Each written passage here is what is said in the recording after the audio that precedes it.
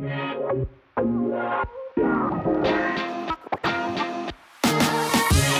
going on, everyone? Welcome to episode 99 of the Foundation First Fitness Show. One episode away from the 100th episode, from that milestone episode. Really excited for that. Actually going to record it right after this episode, so I'll get both of them right away. Today's episode, we're talking about something that kind of came up.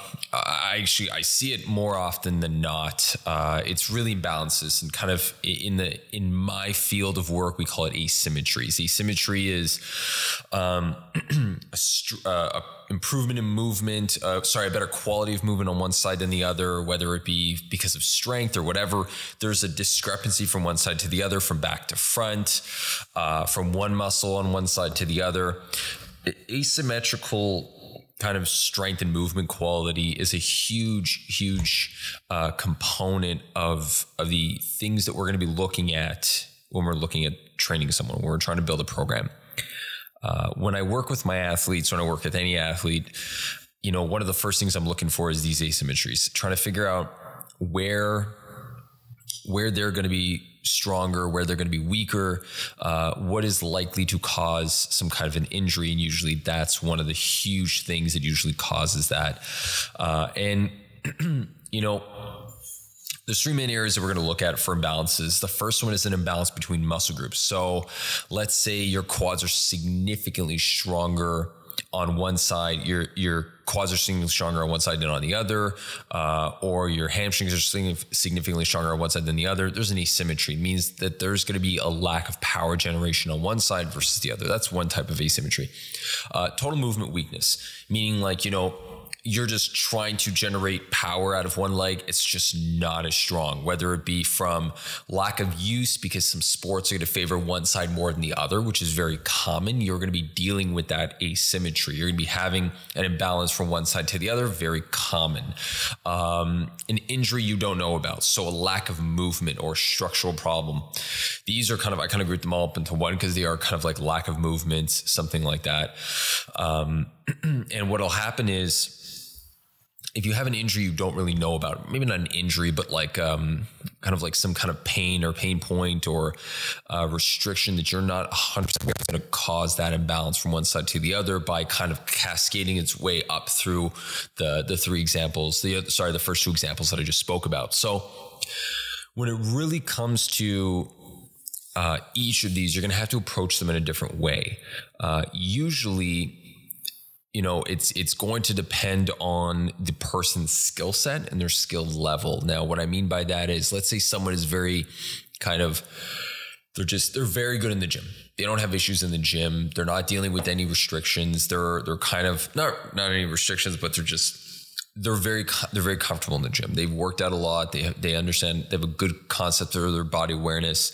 It's going to be a little bit easier. We're going to be heading in one direction with them versus someone who's just really starting off. It's going to be we have to be a little bit more patient because it's going to take a little bit more time because of how little they know about how to move. So we might end up having to repair both sides to kind of allow for that balancing to happen. So enough of the kind of jargon and running around. Let's get right into it. Now, imbalances between muscle groups. This is very common for an athlete that has an injury.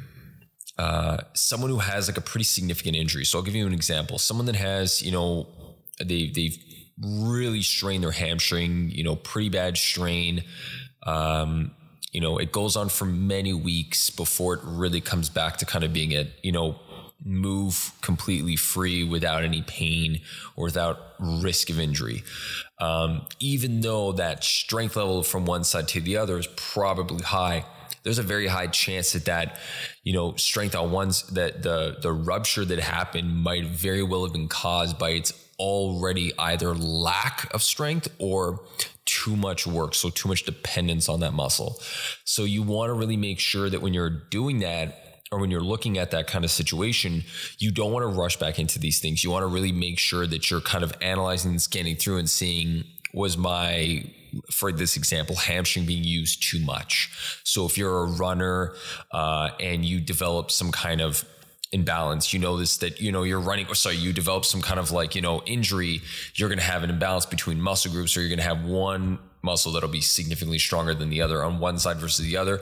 Usually more common in like someone like an ACL tear that had like, surgery done, where they're going to have one. And if they use so the side note here, ACL tears rehab, usually they use the hamstring tendon, to use one of the hamstrings, take a chunk of it and replace the ACL with that tendon. So what'll usually happen is you'll have a strength discrepancy from one side to the other. Actually, the potential strength is actually also affected. So the top end potential strength is also affected as well. So you really have to pay a lot of attention to making sure that there's no asymmetry from right to left, because it may come out to them not being able to do like a squat properly, because they're going to be really comfortable going down on one side versus the other. So rushing them back to doing a squat loaded might be really risky, considering the hamstring is not fully healed or is not at the right proper strength. So that's something you want to keep in mind when you're coming back from like that kind of situation.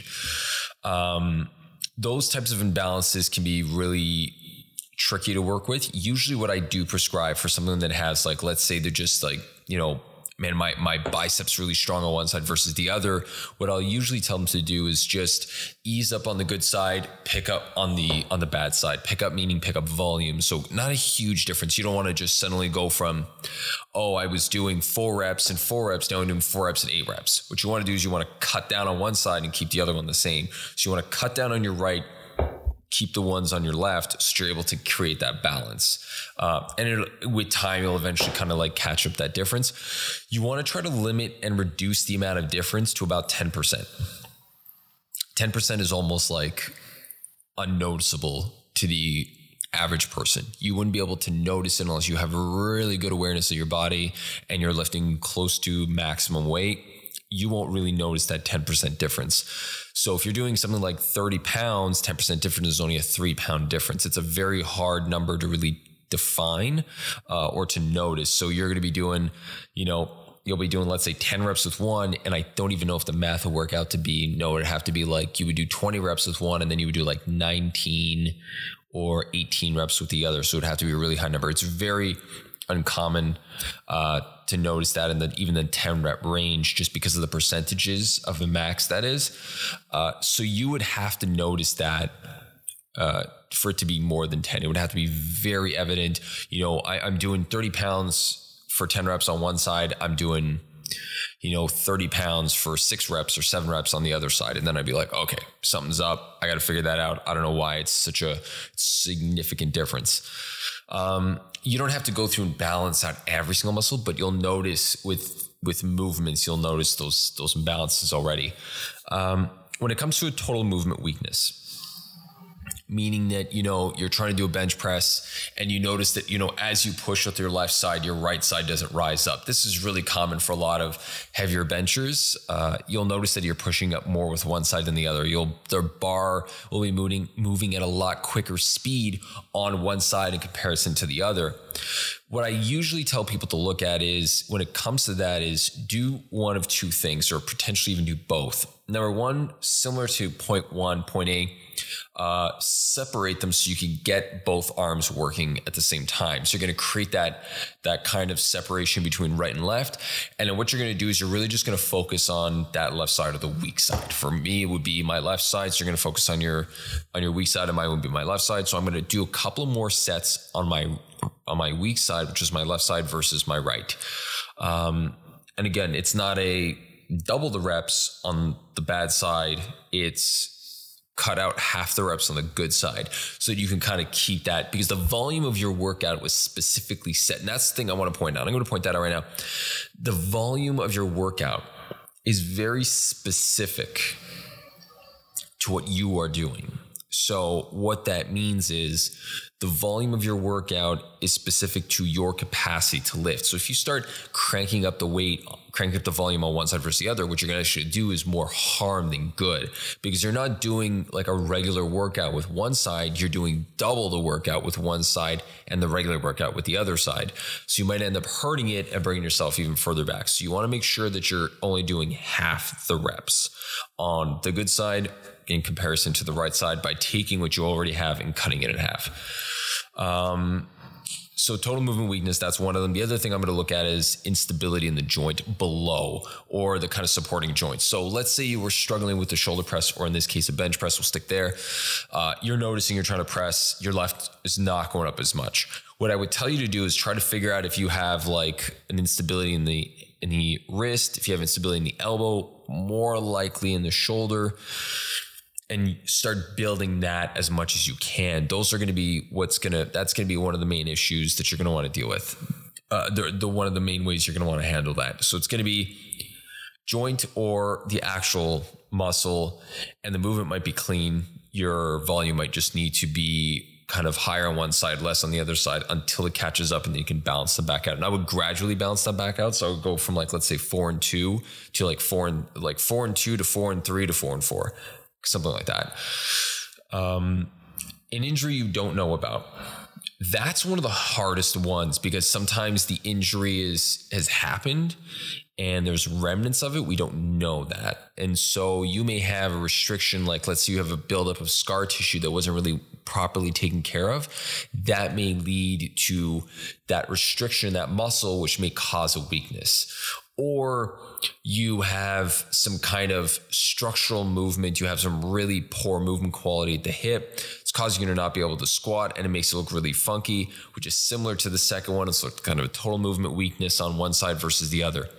How I usually tell people to deal with that is create full range within either the muscle, so good tissue quality. So you're getting a nice full range and they feel the same on both sides. So if I'm going to stretch my quad on my left, my right should feel the same. If I feel it more on my right than I do on my left, and I'm kind of like, oh, there was an injury there, I had a quad strain or I had a quad contusion, which is like a quad bruise, like a Charlie horse or something like that. Maybe I should take that into consideration, start potentially like doing a little bit extra work, or maybe going to see a manual therapist and having them take a look at it, just so that you can be sure that you're kind of making sure that you're covering your ground and you're not leaving anything up to chance where you're just kind of guessing, and then just, what I mentioned before is actually creating that difference. So that's usually the first place I'm going to look, is to see if there's an injury. That's usually the one that goes kind of unnoticed, and then I work my way up. So I work from 3 to 2 to 1, and then I'm going to try to see what's going on there.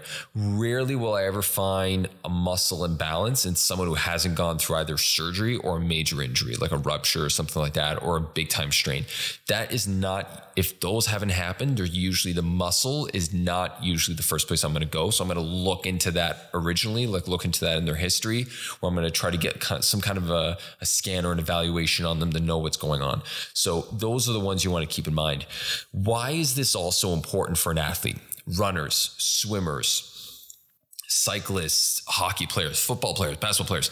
The reason it's really important is that it kind of creates a dependency on that specific movement pattern. The more comfortable you get, and the quicker the pace gets, and the more aggressively you go into your sport, the more likely you're going to be going further into that poor movement and further into that asymmetry and imbalance, because that's where your body's going to be favoring itself and wanting to go. Problem with that is there's a glass ceiling, and it's a really kind of harsh and very strict line where once you cross it, everything kind of goes downhill. And that's why you see those guys that are constantly repetitively getting injuries. It's because there is that imbalance that hasn't been picked up. And it's almost like a revolving door of they keep coming in and out of that same injury or something similar that's somewhat related. So they'll go from like a hamstring injury to an ACL tear to a hip problem to a low back problem to an ankle problem to a knee issue again to like this. And it just keeps kind of cycling to that same side. And it's usually because there's an imbalance in quality of movement, in muscle strength, and muscle symmetry between both sides that hasn't been dealt with. That's what causes that injury, which is why I say for runners or any type of athlete, those imbalances are going to come very unnoticed unless you're pushing your body to a limit. And the worst part is that because of that, your likelihood of getting injured and not knowing what it was is very high. That's usually the sneaky part about it, is that you'll get hurt. You won't know where it came from. You won't know why you got it. And it's simply because there was an imbalance that you were just not aware of, because you might not be 100% aware of the different sensations. It's one of the things I do with a lot of my clients here is I really try to get them to cue into, where do you feel the pressure, let's say on your foot? Where do you feel that restriction in your hip? Do you notice one side is weaker than the other? Because these are things that people don't usually think about. They think of, I'm lifting, all right, the weight's just not going up on my left versus my right, where I'm going to look at them and be like, do you feel like your shoulder's a little bit higher than the other? And they're going to be like, oh, yeah, actually, I do notice that when I press, like I kind of bring my shoulder up a little bit. Like, well, we might need to do some shoulder stability work. Let's bring that down and go. I'll be able to see it, but I want them to be aware of it so that they can notice that if they're not with me or if they're done seeing me, if that problem comes back, they're not going to have to worry about it and be guessing as to what it is. They'll have a very good idea of what it is and be able to address it accordingly. If you have any questions about this, or if you're unsure about anything I spoke about today, leave it in the comments section. I love getting some feedback and hearing from you guys. Reach out to me if you need to get some more clarity on certain parts that might be a little confusing at times. And pretty stoked about 100. Can't wait to get it going. Going to shut the camera off, restart it after a meeting, and we're going to get this to 100. We're going to get to 100 episodes. I'm actually really proud of myself. Yeah, I'm going to go say it. I'm proud of myself for getting to 100 episodes, because I know a lot of people would have been just, running away after like 5 to 10 episodes. I'm pretty pumped that I actually managed to stay out to 100. So, anyways, again, if you haven't checked out our essentials routines, it's going to be linked up above here. If not, it's going to be in one of these two little things that's going to appear on the side here. And until that next time, guys, take care of yourselves and have a great rest of your day. Keep building that foundation. Take care.